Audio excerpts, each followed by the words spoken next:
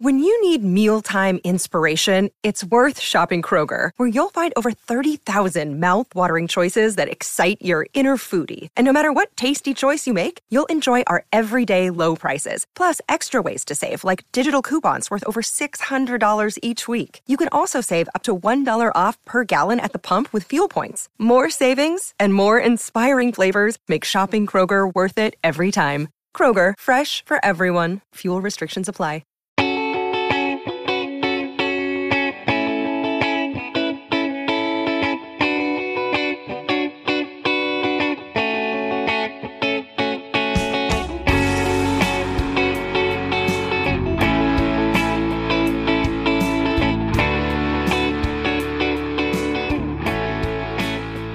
Welcome to another episode of Purple Insider. Matthew Collar here, along with Chris Trapasso from CBS Sports, a draft analyst. And before we get into the conversation, let's play the intro. Good evening, and welcome to the NFL Draft. Draft season is here. Come on. There you go. To break down every need. They're not going to pick a quarterback. They need offensive linemen. They need defense. Every pro day. He had a phenomenal pro day. Explosive, really good in the three-cone, the broad jump. And every mock. You could probably tell me if you think the Vikings would actually do it. I can tell you as a draft analyst that they absolutely should. Welcome to the Chris Trapasso Draft Show on Purple Insider. This is a good podcast to listen to leading into the draft.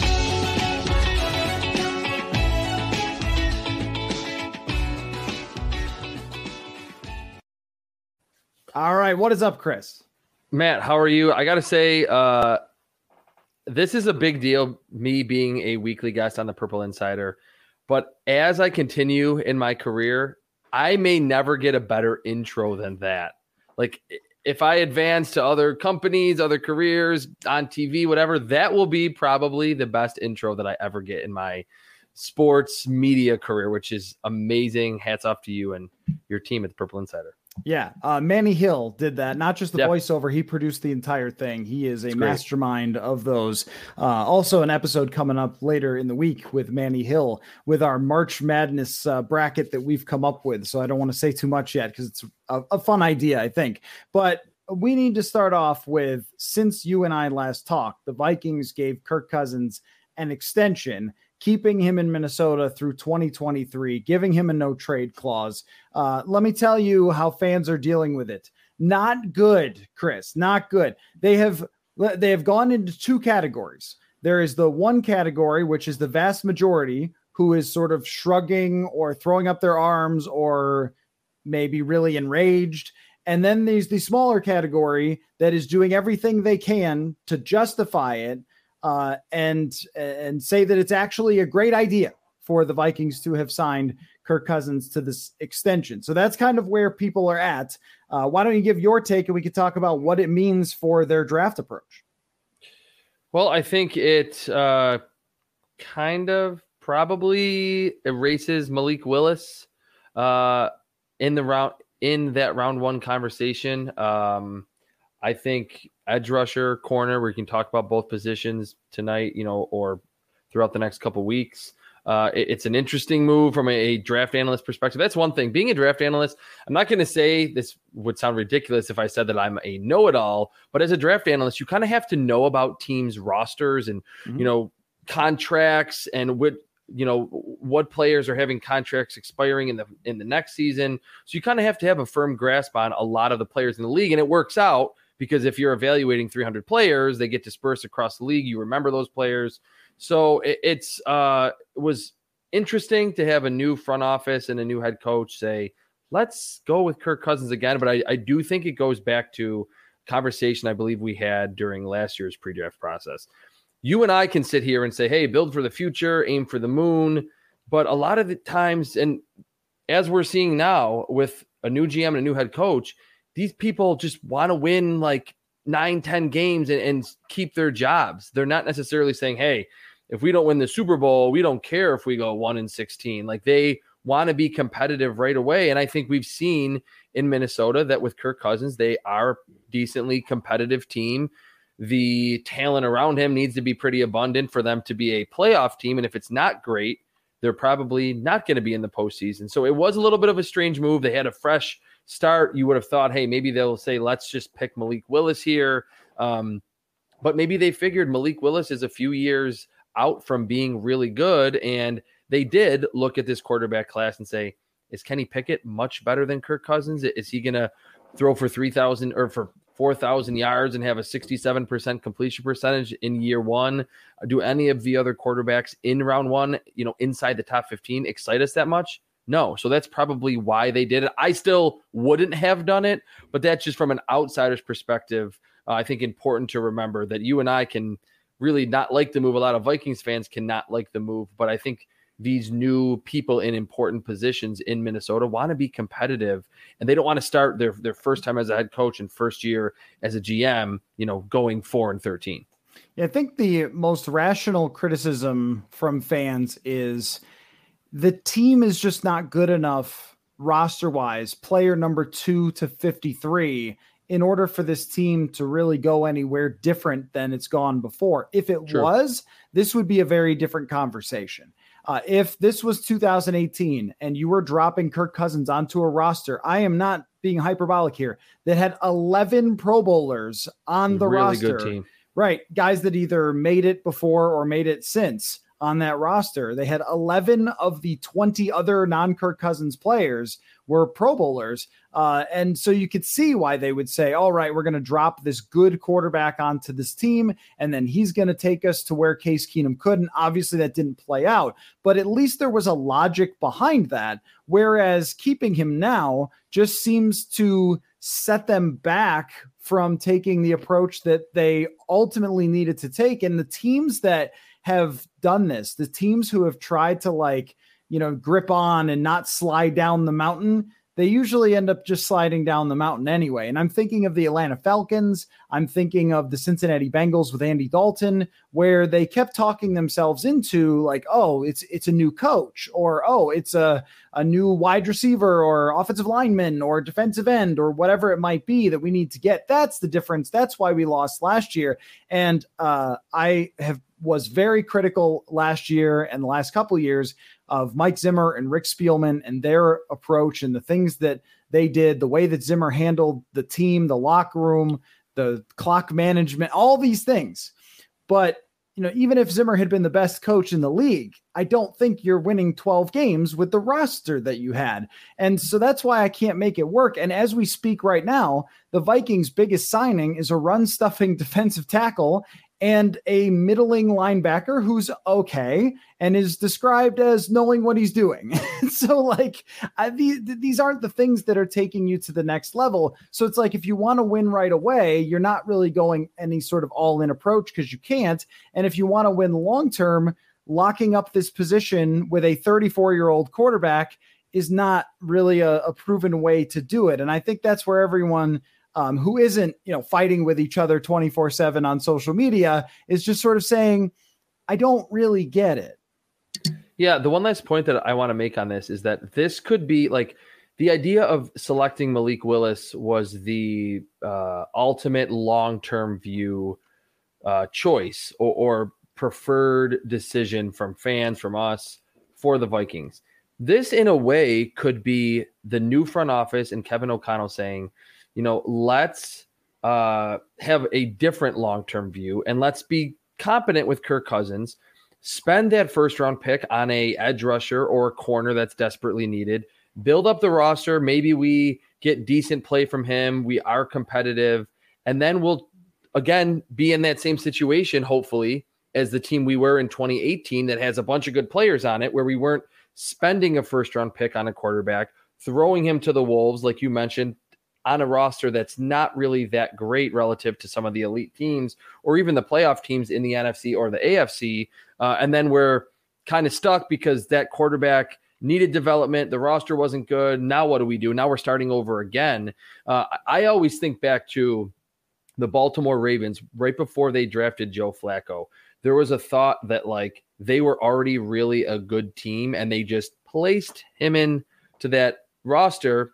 Was kind of a game manager, had the one, amazing playoff run, won a Super Bowl MVP, got a huge contract. Maybe that is more of the idea of what this Minnesota Vikings new regime wants to do. And I think Kevin O'Connell coming from the Rams, I mean, they were a team that was really good. They were held back by their quarterback, Jared Goff, who might be seen in a similar vein to Kirk Cousins. Then who knows what would happen, maybe not even in the draft, but on the veteran market in 2 or 3 years, what quarterbacks emerge but aren't in a good contract situation. You make a trade, and all of a sudden you upgrade from Jared Goff to Matthew Stafford, and you win a Super Bowl. So they might be taking a different long-term approach. Maybe it does set them back an extra year, but you're right. For as much as the right quarterback changes everything, you got to still have a good roster too. And the Vikings need to build up that roster this offseason, and most importantly, in the draft. Right. And I think it is a huge thing to be able to set up your roster for when you're going to place the quarterback in it. It's just that you could have seen a very clear path of, okay, you move on from Cousins, get a little draft capital, which helps you right there. Even if you got a 2nd and 3rd round pick, that's very helpful to you. That's what Carson Wentz was traded for, more or less. And then you have cap space to sign free agents to multi-year deals. I saw DJ Reed, who I'd brought up a couple times, a very good corner, signed 3 years, $39 million, totally reasonable for a good player like that, multiple seasons under control. And your goal would be to sign, a guard to a 5-year deal or whatever, and then drop in a quarterback that you draft this year, next year, after he sat for a season. And what we've seen in recent years, and I looked at this yesterday to get a real snapshot of it, is that teams who have that quarterback who's in the first round going into his second year have routinely shot up to the top of the NFL in scoring. I mean, we even saw this. I was unimpressed at times with the Chargers offense. They finished 5th in the league in scoring. I mean, and even with Joe Burrow and Cincinnati, they finished 7th and went to the Super Bowl in his second season. Mahomes goes to the number 1 offense, Lamar Jackson to the number 1 offense. And I know people are saying, well, those are great quarterbacks. They sure are, and you have to draft a good one. But even Jared Goff's team was number 1 in terms of offense. Carson Wentz's team was number 3 in terms of offense and total scoring in his second year. So it gives you all this freedom. And look at what Jacksonville is doing. Now, you can argue that some of these moves are dumb, and I would not disagree. Zay Jones, But even if they make a mistake on Zay Jones, it won't hurt them. They are trying to load up as much as they can around Trevor Lawrence for year 2. This is a model that we have actually seen work. I don't know if it can work where you're locking yourself into a huge chunk of cap space still, and then waiting till not this year, and this is what we're going to talk about, but next year potentially to draft a quarterback. And then if you can't build a good enough roster for next year, you have set yourself back several seasons and made your fan base sit through not 2 years if they go 8-9 or 9-8. You've made them sit through 6 years of Kirk Cousins, of just spinning your wheels and going nowhere. That is a long time for fans to be patient with you and believe in you as an organization. And one more quick thing. I did get a text yesterday after saying on the show the other night that I was suspicious of the idea that maybe ownership was behind their decision to keep Cousins. And I got a text from someone that said that even on Kirk's side, they thought he was getting traded because they were collecting offers, but none of those offers were given the thumbs up. So It seems like, hey, everybody works for somebody except me. I work for me. But, there's also that element too of like, was ownership willing to try to swing for great by moving on from good? And the answer was not so much. So here's my question for you though, Chris.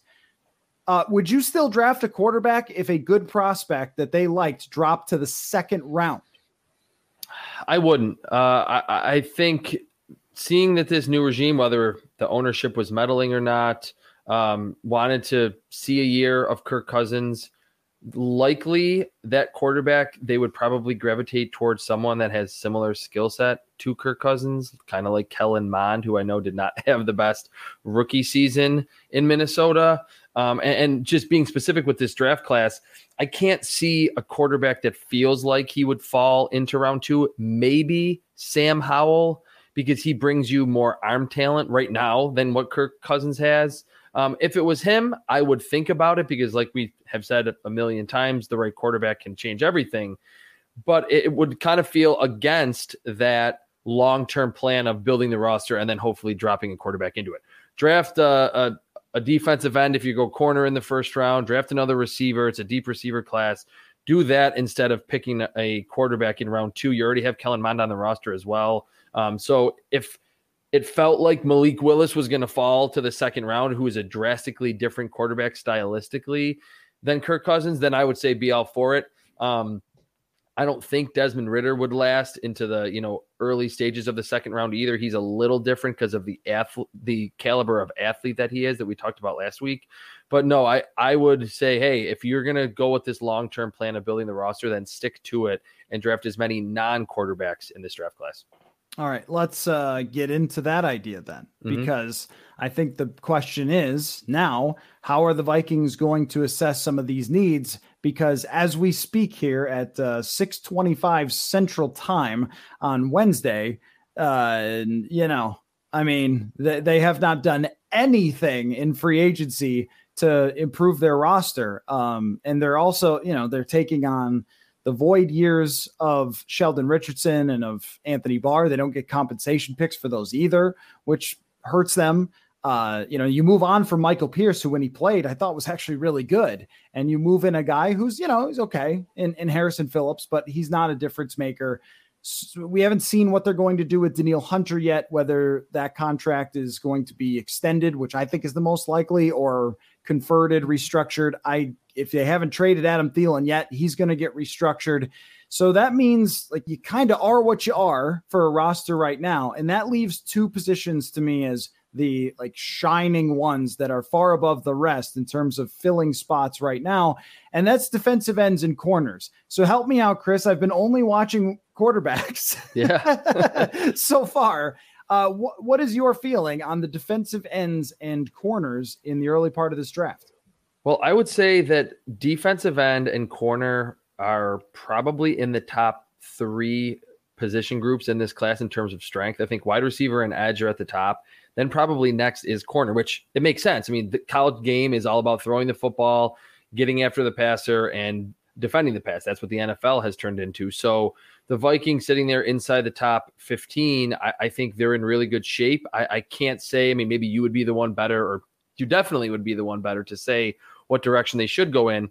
But to me, it would be almost a coin flip and would be dependent on who's available. If they go corner, if they go edge rusher, I think wide receiver, they could wait until round 2 to get a little bit better value. But if they adore Garrett Wilson and they see shades of Stephon Diggs that I could certainly get behind, I would not hate that either, because it's maximizing Kirk Cousins. It would be, obviously, like we're talking about, help the future quarterback, whoever that may be in 2023 and beyond. Adam Thielen getting up there in age to complement Justin Jefferson. This first-round receiver would be a rare first-round receiver who wouldn't come in and would be drawing number 1 corners as a rookie. That's a huge plus that we've seen a lot of these first-round wide receivers beyond Jamar Chase kind of struggle out of the gate a little bit.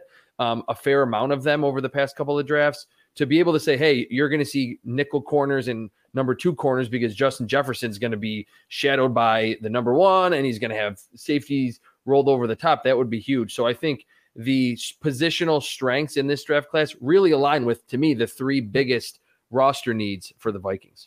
And I would totally understand if they did draft defensive end or corner. And I've got a draft sim here using the PFF draft simulator that we're going to go through, and I'll tell you the available players, and you can tell me what you think they should do at that point with the available prospects. We'll do that in just a second. But if they were to go wide receiver here, then I could start to see it a little better for what their idea is. That's the big issue that I think everyone's having is, what is the plan that you have? So you've brought back Cousins, you have no money, you've signed 2 defensive players to fairly cheap contracts, no offensive players, a swing guard that is just a guy, basically another version of Dakota Dozier or Mason Cole, that kind of guy. So that's not going to be an impact. A blocking tight end. These are the guys that you've signed so far, and nothing really to help Kirk Cousins. So you extend him, but then don't do anything, at least in the first couple of days, that's going to change the outcome of Kirk Cousins. So unless you believed that Gary Kubiak, Kevin Stefanski, this offensive system was just so clueless and lost, which I don't believe that at all, that Kevin O'Connell is just going to change the world with the same set of circumstances. That doesn't really match up. But if they went into the draft and drafted offensive players to put around Kirk Cousins, they drafted a receiver, an lineman or something, I think at least then you'd be saying, okay, all right. So your plan is to just build this foundation and see if Kirk can win with it. And then if he can't, the next quarterback is going to be able to be plopped into an amazing situation. I could start to see that. Yeah, here's what I would say too. And this is kind of a blanket statement about how I view positional value that we've talked about over the past 2 years that I think is definitely needs to factor in, not just for draft analysts, but for teams. If you're in a coin flip situation and maybe there's some extenuating circumstances and you're like, should we go defensive end or wide receiver? Go offense. Pick the offensive player. Don't hope that a wide receiver you like that feels like good value will be there in round 2, because for as deep as this wide receiver class is, and yes, we'll probably see a 3rd or a 4th rounder that in a couple of years is good.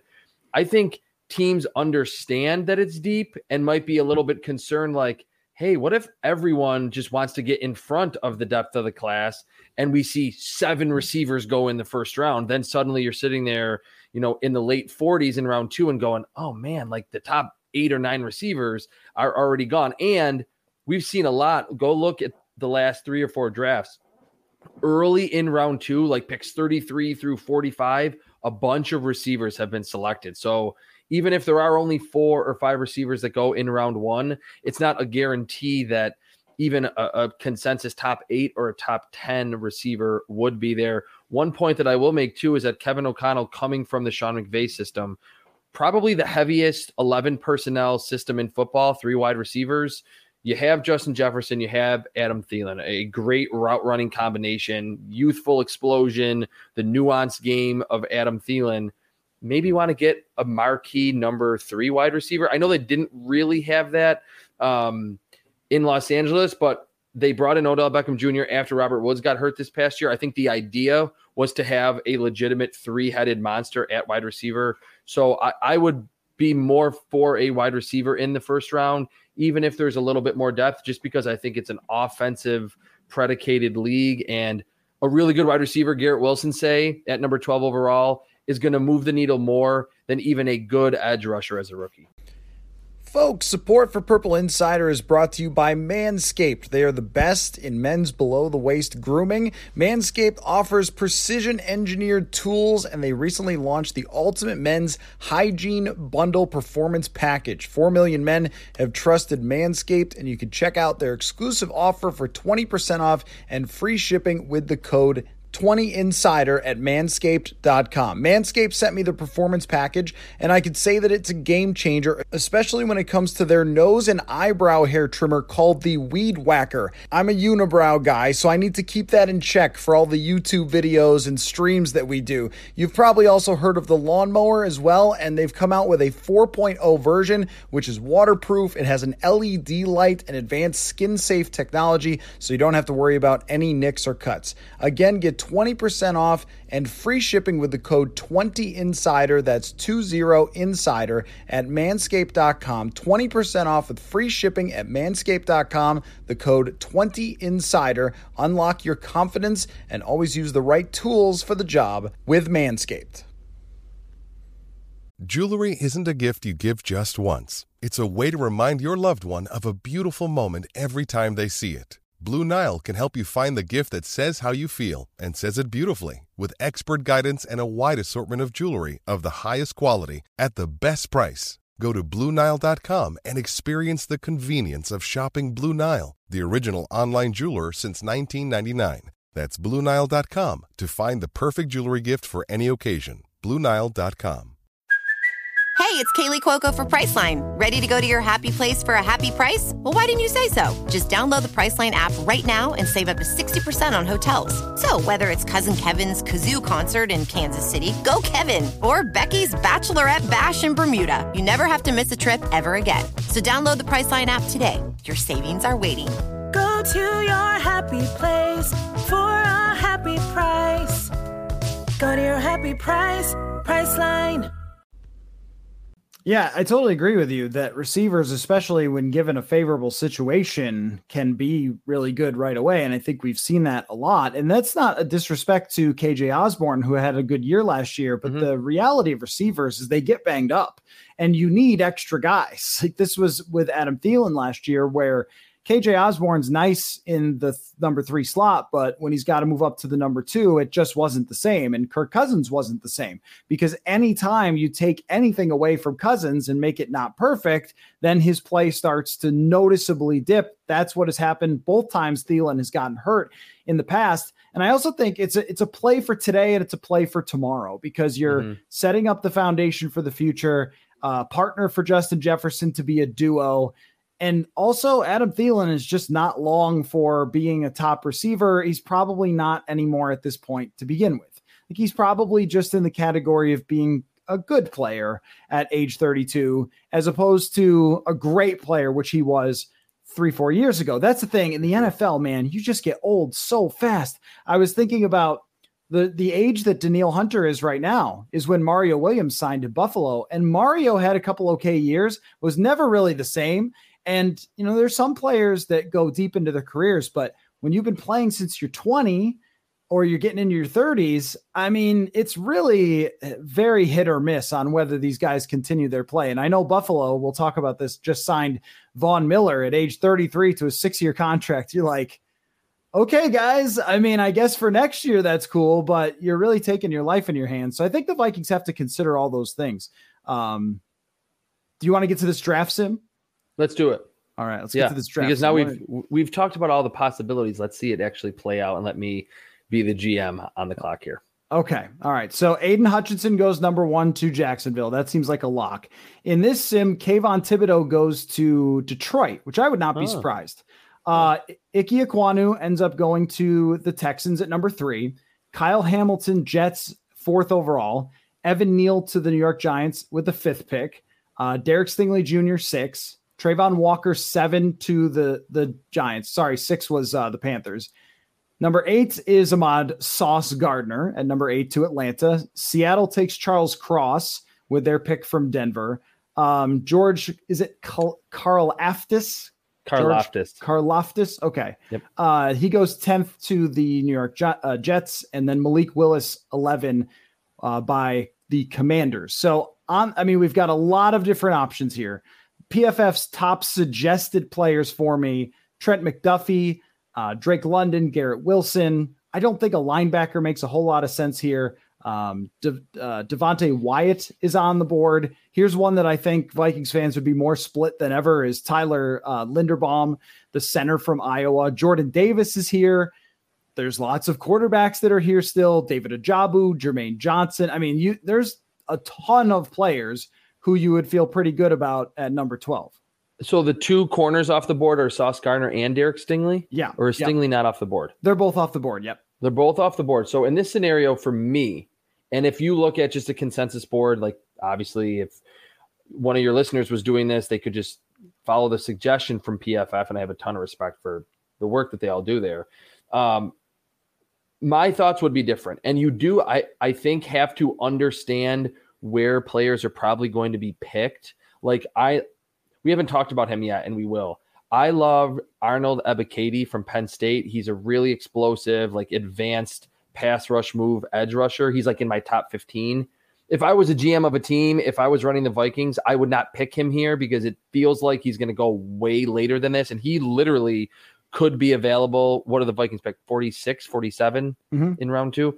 He might be available there. So I don't think I would go in that direction. With George Karlaftis, that was a guy that I was zeroing in on as you were saying the names. I think he's pro-ready, 4-3 defensive end. I know that, 3-4, 4-3 is kind of mixed together today, but high floor, high upside, him being gone.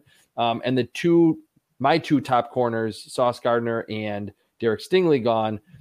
I think, to kind of repeat what I was saying earlier, I would lean toward Garrett Wilson at this point. I think for all the reasons that I already pointed out, I'm not as high on Jermaine Johnson from Florida State. I think he literally had one awesome practice at the Senior Bowl, and then everyone was like, he's a top 10 pick. If you watch his film, he's good. I think he kind of reminds me, I think at best that we talk about draft ranges, he could be like a Zadarius Smith or a Matthew Judon type if he reaches his full potential.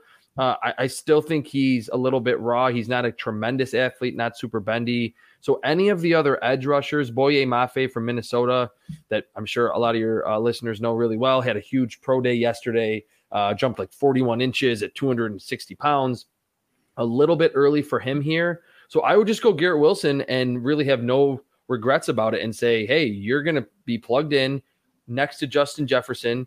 If you get open, Kirk Cousins is going to throw you the football. I mean, maybe scramble drills, you're not going to get too many balls thrown your way, but he could be truly instant impact. Like week 1, I could see Garrett Wilson scoring a touchdown and having 5 or 6 catches. He's that type of wide receiver, and the situation would be really good, especially too, not only just learning from how advanced Justin Jefferson's game is at like 24 years old. How about from Adam Thielen? Releases off the line of scrimmage, tracking the ball down the field.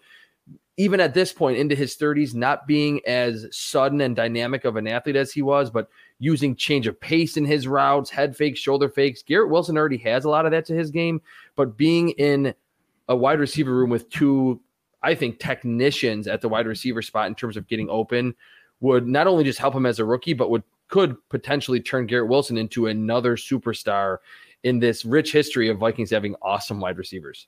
So I cannot advocate enough and have not been paid to bring you this advertisement, the PFF Mock Draft Simulator. Every player you can click on and get all of their advanced stats and also where they were mocked where they were mocked throughout the draft process. At the end of the college football season, Jermaine Johnson was expected to be like the 40th overall pick. That's where I have him graded. Yeah, now he's in the top 20. I graded edge rushers right after quarterbacks, and I was like, I knew that the statistics for Jermaine Johnson were really good. I watched a lot of Florida State games last year. My brother-in-law is a big Florida State fan.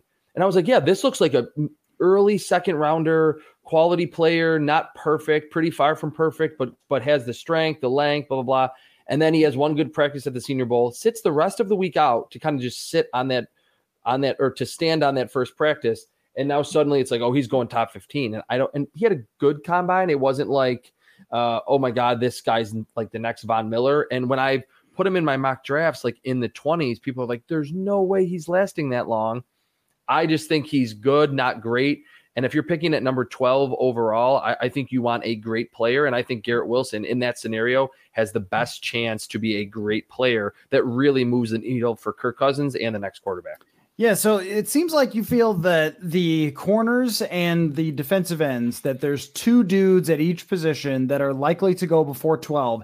And then if you don't want those guys or you don't get those guys, then you should really either trade down or take the top wide receiver. Because if you're getting the number 1 wide receiver on the board, I feel like your odds are pretty good to get something here. And I don't know how much of an impact it will have, but where Kevin O'Connell came from, they drafted Tutu Atwell. They kept adding wide receivers, and some of them didn't work out, but some of them did. I mean, Van Jefferson turned out to be a decent wide receiver for them, and they got Deshaun Jackson. That didn't work out. They got Odell Beckham. Like, they just kept saying more receivers, because of the 11 personnel, because they need to roll out 3 wide receiver sets. So for, like you mentioned earlier, KJ Osborne, good player, but I don't think this new regime, Kevin O'Connell, will be just complacent with what he's already had. And hey, this guy, he's solid. I think let's keep cycling through the wide receivers until we get a really good one. And I think not only just because of the situation, but just the type of wide receiver Garrett Wilson is, there are shades of Stephon Diggs to his game. Do you think that anything over these last few days in free agency, aside from the Vikings more or less eliminating themselves from the conversation for quarterback, although I'm going to run, can I go to a 2-round? Maybe I'll go to a 2-round mock and see. Let me see which quarterbacks are there. Yeah. If there's still any quarterbacks or if they're all taken. Let me do that. But answer this question first. Did anybody's draft plans in the top in front of the Vikings change with the way that free agency has played out so far, in your opinion? I mean, in terms of a team that could pick a quarterback or not? No, just in general, like any of the teams ahead of the Vikings, like as we're trying to simulate and everything else. Like, do you think that, for example, Jacksonville that like did it change that they're going to pick Aiden Hutchinson or something like that? I feel like probably not. Like Jacksonville spending all this money doesn't change anything. No, there's not. I mean, I'm looking at the top 11 here, and it doesn't seem like any splash free agent that we've seen over the past 3 days has been completely changing the top 10. I think a lot of both New York teams still have the same needs, secondary, offensive line, even though they've added some pieces to both of those facets of their offense and defense. Whether Aiden Hutchinson goes 1 or goes 2, I don't really think it matters. We're going to see, like you mentioned, at edge rusher and corner, there's like the top 2 guys, then a gap, then a bunch of really good players from back third of round 1 into round 3. That's the same at offensive linemen too. Like the tackle position, there's Evan Neal, Ike Ekwonu, and Charles Cross. After that, I think there's going to be 6 to 8 to 10 picks where there's not an offensive tackle off the board, right around where the Vikings pick. So looking at those teams, unless I'm blatantly forgetting someone that landed with teams that have the first 11 picks, I don't really think there's been any drastic changes. Okay, so the answer is, yeah, they're all gone. The last quarterback in this draft sim goes at number 40, and that's Desmond Ridder, and that means Carson Strong is available in the second round. But I just don't think I can be, we do the talk me into, I don't think I can be talked into Carson Strong. I know that he's got an arm and he was one of the leaders by PFF in terms of big time throws. He also played at Nevada and he has no mobility, and I wasn't impressed at the Senior Bowl. Like I just have not come up with anything. And even the reports were not good about his interviews. Like I've come up with no reason to take Carson Strong. You know who he kind of like sort of reminds me of a little bit is Mason Rudolph of that draft, where it's like, oh, he could sneak into the first round, and the whole NFL is like, nah, no, hard pass, third rounder. Yeah. I was going to say Carson Strong had a lot of buzz before the season because his 2020 was pretty good. The arm was there. The mobility seemingly got worse. I believe it's like a high school knee injury that he had surgery on recent.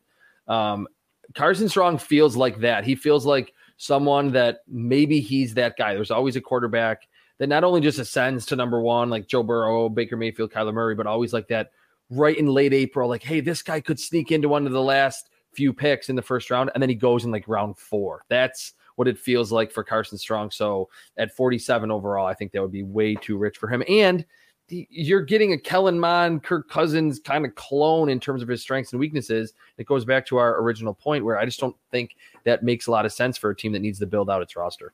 Folks, we've got an even better offer to tell you about from SodaStick. If you use the promo code PurpleInsider, one word, you can get 15% off your purchase. That's right, at sodastick.com, your place for Minnesota sports-inspired apparel. You can get 15% off just by using the code PurpleInsider. I've told you about all the great football designs, but they've added a few more, including the Axe is Back for Minnesota football fans. You can get that on a shirt, on a hat, and also Randy Moss is the GOAT, the Purple People Eaters, Bud Grant designs for the old school fan, plus the hockey and basketball teams are both actually exciting this year, and SodaStick has you covered there as well. Go to sodastick.com, that is SodaStick.com, and use the code PurpleInsider for 15% off. If you're going to pick somebody, it's either got to be a first round talent that you have graded that drops and you're surprised, or it's just take one in the first round. And those are your odds. If you go past that, it's like Russell Wilson, Dak Prescott, and nobody else except for Tom Brady. And so even last year, and I still get questions about Kellen Mond. What went wrong with Kellen Mond? He's a third round pick. I don't know. Like exactly. What went wrong with Kyle Laletta? What went wrong with Davis Webb? What went wrong with, I don't know. Like they're just not good enough because they're third round pick. So anyway, I wanted to ask your reaction for some of the moves around the NFL, starting with Julio Jones being released. Surprised? Where do you think Julio Jones ends up? Or should he just like call it a day? Guy can't stay healthy. I'm kind of leaning toward the latter. Maybe it's just because I don't want to see someone, or I guess people can do what they want, obviously players, but someone that was so good in his prime and was like ridiculous. I don't want to see like 4 years of him like being a average at his very best wide receiver. I don't want his, younger people to watch Julio Jones and be like, oh, this guy sucks. Because in his prime, Julio was the prototypical wide receiver that can do everything. It was a little surprising because they had to designate him as a June 1st or post June 1st cut. So like they're having to spread out the dead cap. But what it does say to me, which is kind of why I'm leaning toward him just saying, hey, I'm calling it a Hall of Fame career. I'm done. You would have thought they could have got something on the trade market for him. Like, would it have been that hard to get a 6th or 7th rounder even for Julio? Maybe that's like too much of a disgrace, and it's almost embarrassing if you only get a 7th rounder and they didn't want to embarrass Julio Jones doing that. I was a little surprised at that, but I think Julio, for as much as he wasn't fully healthy last year, being 32 or 33, I think he is, if there's someone that could still play at a high level, being healthy, it's probably someone in as good of shape as Julio Jones. So it wouldn't surprise me if he continues. I don't think we're ever going to see, average over 100 yards per game Julio Jones again. But maybe get with the team, don't have injuries, and he could be a solid number 2 wide receiver in 2022. I also think the teams just do less ridiculous stuff, that trading for Julio Jones after you've just seen him be a broken man for several years. Most teams look at that and go, I don't think so. That's just not it's not a good play. And it's exactly what we're talking about. Like Julio Jones and Adam Thielen are not that different in age. And that's what you have to be concerned about. And that's why you have to consider a wide receiver. Before I get to a couple of these other news items that I want your reaction of, favorite classic wide receiver, legendary wide receiver that ended in a weird place for his career. I'll give you 2 examples that came to mind as you were talking about Julio. Randy Moss, Tennessee Titan, certainly strange. Chris Carter, Miami Dolphin. Oh my God, you're right. I forgot about that. Jerry Rice, Seattle Seahawk.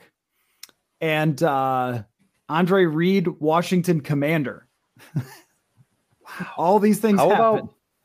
How about Andre Johnson, Indianapolis Colt? That's a good one. That was weird because he seemed like the consummate, like Karl Malone, play his entire career in Houston, leave that, obviously at the time, young franchise as the leader in receptions, yards, receiving yards, play with a bunch of terrible quarterbacks. And I believe he just went for 1 year to the Colts and was like, okay, it was in the division, kind of felt like Thurman Thomas ending his career like with the Miami Dolphins after years of battling the Dolphins. That one, Andre Johnson, to me, talk about someone that was the prototypical wide receiver, big, physical, could get open, contested catch, yards after the catch. That was Andre Johnson. I think that one just never really looked right to me for that final season for Andre Johnson. Karl Malone was a Laker at the end. Remember? Oh, he was. You're right. He was not a career. He was not a career Utah Jazz, but that's kind of a similar feel then, I guess, for Andre Johnson, that it's like you're going to the Colts to end your career. Like, I guess Karl Malone, like landing with the Lakers, trying to win a title. That made some sense, but the Andre Johnson one was a little strange to me. Okay. Another one here. Baker Mayfield wrote on Twitter in his notes app, a big goodbye, mostly it looked like. And I see lots of different opinions of Baker and his decision to put something out there, and some people defending it, saying, well, he's an emotional, passionate player. So there you go. That's him. And some other people saying, including Chris Mortensen, that the Browns want an adult at quarterback. Yikes. And so this ties into draft theory, my friend. Here's why. Because you stirred the internet by saying that the analytics community took an L with Baker Mayfield. Now, that's a little debatable, because if you're projecting any quarterback, you probably don't ever project them analytically to be a superstar. You probably have somewhere in the middle, and he is somewhere in the middle. But, I remember debating this with my friends from PFF and analytics people about Baker. And the thing I kept coming back to is, I know his numbers are great, but isn't the guy a dingbat? Doesn't anyone notice this? And if he wasn't like a white entitled quarterback, would he be drafted in the 2nd round for the way that he acts? I mean, right? And I think draft theory wise, you have to focus more on the negatives than the positives. Like the positives are, that's why they're being talked about as a 1st round pick. But what negatives could really implode a prospect? Being a dingbat is a negative that could definitely implode a quarterback prospect. I'm not sure it does a wide receiver, but it absolutely does for a quarterback. And that's what we've seen with Baker, immaturity throughout his entire time in Cleveland. Yeah, I have a lot of points on this, but I'll try to summarize so we don't go for like an hour and a half on this episode. Because I did tweet that yesterday morning about the analytics field or whatever taking an L on that. And I definitely know how analytics work. I get that it's just a suggestion. It's, he has the best opportunity, but that's what scouts do too. I'm not saying I know for a fact that that Kyle Hamilton is the best player in this class just from watching film, factoring it all in. And I remember that 2018 class vividly, my first at CBS Sports, the Bills drafting or in the quarterback market. I studied those quarterbacks as deeply as anyone. To your point, though, I wasn't factoring in the off-field stuff, having not met these quarterbacks. I wasn't doing in-person interviews. I thought the situation around Baker Mayfield, he was kind of the original Tua or Mac Jones, where the statistics were through the roof and it seemed like good players. And now 5 years later, we're like, oh my God, that Oklahoma team had like 15 NFL players on it. The whole line got drafted. Mark Andrews. I want to say, did he even throw to CeeDee Lamb when he was a freshman? Maybe he did. Marquise Brown, a super great environment. That's what I thought was never going to be able to be replicated in the NFL. But to your point about the immaturity that I didn't factor into my evaluation of him, and ironically a Vikings tie-in, my comparison for Baker was a stronger armed Case Keenum, because Case Keenum at Houston threw the ball all over the lot. That's how I kind of viewed Baker Mayfield. Watching Baker in Cleveland, you saw, like you mentioned, the immaturity. I thought he showed that he was very insecure as a quarterback, that he has a bad game and a Cleveland Plain Dealer reporter writes a scathing column. Instead of just literally not caring like most secure quarterbacks would be, he comes out and he voices his opinion. He tweets at the guy. Josh Allen had bad games. He's never done that. Lamar Jackson was called a wide receiver coming out of college. He's barely mentioned that when he started running the football a ton and wasn't that great as a passer, got criticized. Let it just run off his back. Like Baker showing that insecurity, I think is as big of a red flag as anything physically that a quarterback can show. This past season, Derek Carr had probably his best season. Raiders get to the playoffs, had a good game there against the Bengals in the first round. Derek Carr's another one. Any bit of criticism he gets, he is whining and saying, I'm shutting out all the noise and I don't like you guys. I think that's a red flag. I think that shows that a quarterback has problems dealing with adversity of any kind. If he can't deal with seeing a mean tweet from a reporter writing an opinion column, how is he dealing with adversity in the locker room if one of his teammates comes at him after a bad game? Or a wide receiver, if Justin Jefferson wants the ball more, how is he going to deal with that? So that is one thing, and I think I've tweeted it throughout his career, that Baker was showing red flag after red flag after red flag by getting into these Twitter spats with, again, media and Colin Cowherd.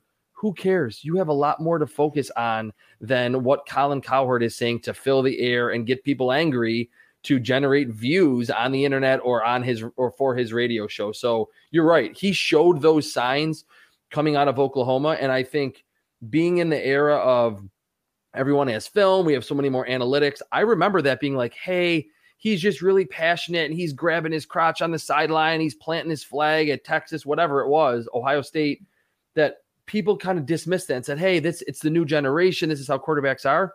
I'm not saying I'm an old man or like being old school about it, being an old football guy. I'm 34 years old. I'm not that, but I think that matters. I think the quarterbacks, when Tom Brady has a bad stretch, he doesn't, get in fights in his press conference. He owns it. He takes accountability. Baker Mayfield has just kind of not only failed a lot on the field, but has failed almost at every turn when it comes to dealing with the media and dealing with criticism. I think if your quarterback can't do that, then it's very, very unlikely that he is going to be a high-level producer for multiple seasons for your franchise.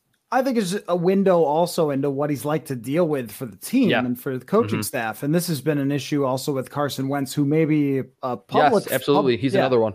Public facing has been better about not doing the stuff you just said, but behind the scenes, we got two teams straight. If you can't be coached by Frank Reich, I don't know who can coach you then, right? I'm sure the very stable Washington Commanders will be just fine with him. So it's an interesting thing because, I also think that you kind of have to recalibrate some of the ways that you look at the numbers and what they tell you when there is so much talent on a roster. And it's very, very, very difficult. Maybe the most difficult thing in analysis is to say, how much did the guy's circumstance make a difference? Because I mean, I remember Cam Newton, he does the thing with John Gruden and he can't even like tell any plays because they were just showing him cards or telling him it's play number one. And he's like, okay, let's do play number one. Then he gets into the NFL. And I remember talking to Jeremiah Searles about this. Searles said his command of the offense, of the NFL offense, every read, every assignment was amazing. He was in total command. And it was like, okay, so we painted this guy as if he doesn't know anything about football. He comes out, wins immediately, becomes like just this, master of how all of these things work. And a franchise quarterback, you're like, well, that's because he was in the circumstance where that's how they did things. And I don't know how to factor all of those elements. And that's why you should draft a quarterback anyway, because you never really know. So, exactly. Anyway, well, Chris, another fun Chris Trapasso draft show. And maybe the next time we talk, we'll have a free agent signing for the Vikings to ask you about. Maybe. Yeah, I can say about Harrison Phillips being a Bills guy. I don't know how much a one technique is going to move the needle, but he did seem like the light did seem to come on for him in the second half of this contract year that he was just in. I was a big fan of him coming out of Stanford. High energy, knows how to defeat blocks in the run game, decently powerful, and he showed a little bit of pass rush ability that I didn't really think he showed that much of when he was in college and certainly didn't early in his Bills career. So I think they're getting a high character, high energy, one technique. Again, how much does that move the needle? Maybe not a ton, but maybe realizing, like you mentioned, that they weren't going to have a future for Michael Pierce on this roster. They felt that was a pretty sizable need, at least early in free agency. So yeah, hopefully next week we can talk about more free agents for the Vikings to sign, but they did get a quality player in Harrison Phillips. Just nose tackles today are just not going to do a lot in terms of affecting your win and loss record. Yep. And coming on the back of the Cousins extension, it was sort of hard to discuss how, right, like you said, how is this one technique going to help them improve their run defense? I don't know. Who cares? Let's talk about the quarterback. So that's how it's been here for the last few days. So we'll talk again soon, Chris. Thanks for your time. Make sure you check out Chris's work, cbssports.com, and also at Chris Trapasso on Twitter. And we will